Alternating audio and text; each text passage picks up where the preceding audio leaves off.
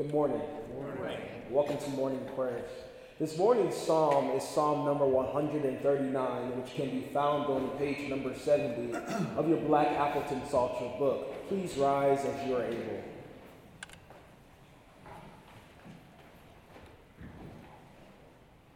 O Lord, you have searched me and known me.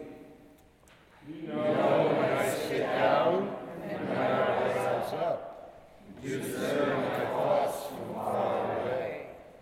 You search out my path and my lying down, and are acquainted with all my ways. Even before a word is on my tongue, O Lord, you know it completely. You hem me in, behind and before, and lay your hand upon me. Such knowledge is too wonderful for me. It is so high that I cannot attain it. Where can I go from your spirit? Or where can I flee from your presence? If I ascend to heaven, you are there. If I make my bed in Sheol, you are there. If I take the wings of the morning and settle at the farthest limits of the sea, even there your hand shall lead me, and your right hand shall hold me fast. if I say, surely the darkness shall cover me, and the light around me become night, Even the darkness is not dark to you. The night is as bright as the day, for darkness is as light to you. Amen.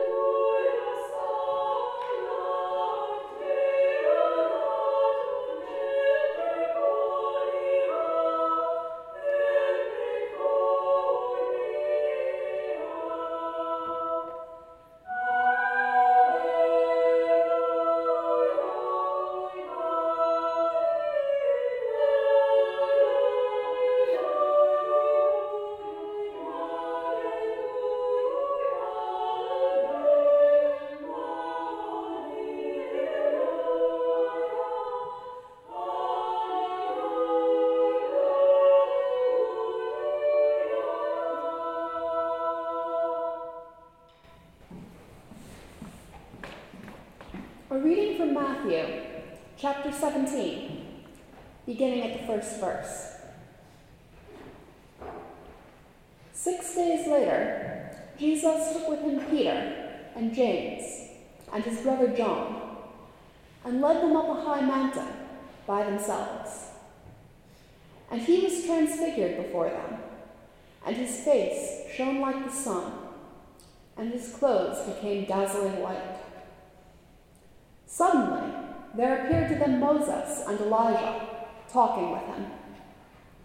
Then Peter said to Jesus, "Lord, it is good for us to be here. If you wish, I will make 3 dwellings here, one for you, and one for Moses, and one for Elijah." Here ends the reading. You know, it's actually very hard to climb a mountain. I've done it more than a couple times in my life, and I've always been very careful to follow those best practices you read about in the park ranger manuals. I've carried water bottles and Snickers bars and mats. I've dressed in layers. I've told my friends where I'm going and when to expect me back. Climbing a mountain, you see, is the sort of thing that reminds you that you're alive and that you have a body, and that there will come a day when neither of those things will be true anymore. Or it's supposed to, anyway. But somehow, I don't think that's the lesson that Peter and James and John learned when they climbed up the Mount of Transfiguration that day. Because you see, at the top of the Mount of Transfiguration, Peter and James and John meet two dead men. Men whose stories they would have grown up hearing. Men who have lived on in the faith of the Jewish people to the days of the Roman Empire and indeed even to our own day. But still men who, properly speaking, were supposed to be dead.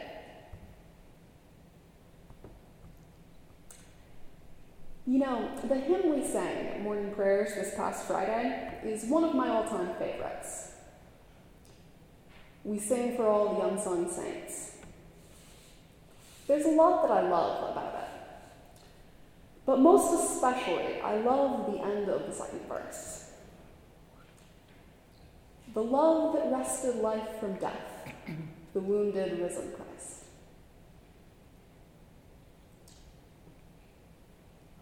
The love that wrested life from death. Is there any greater encapsulation of what it means to be a Christian?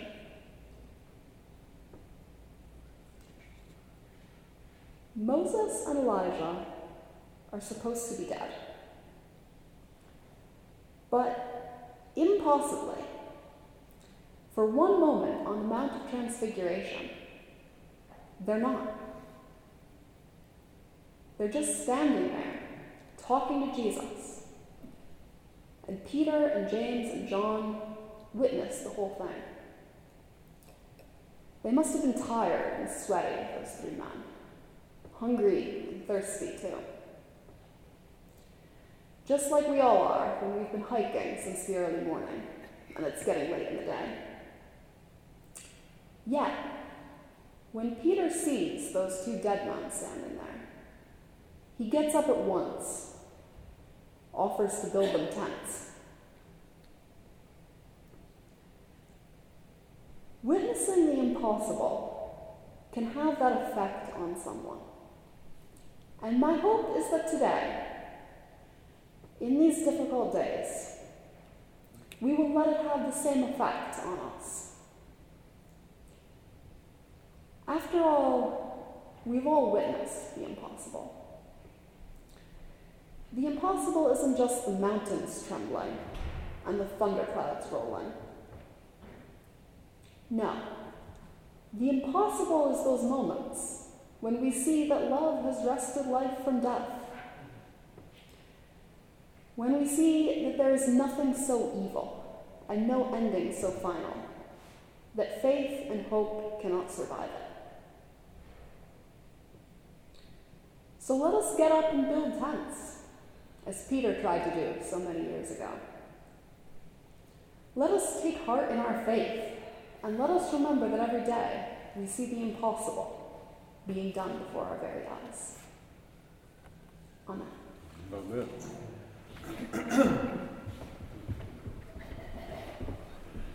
Would you please join me in the Lord's Prayer?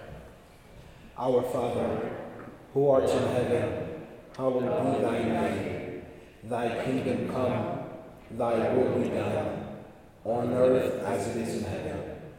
Give us this day our daily bread, and forgive us our trespasses, as we forgive those who trespass against us. And lead us not into temptation, but deliver us from evil.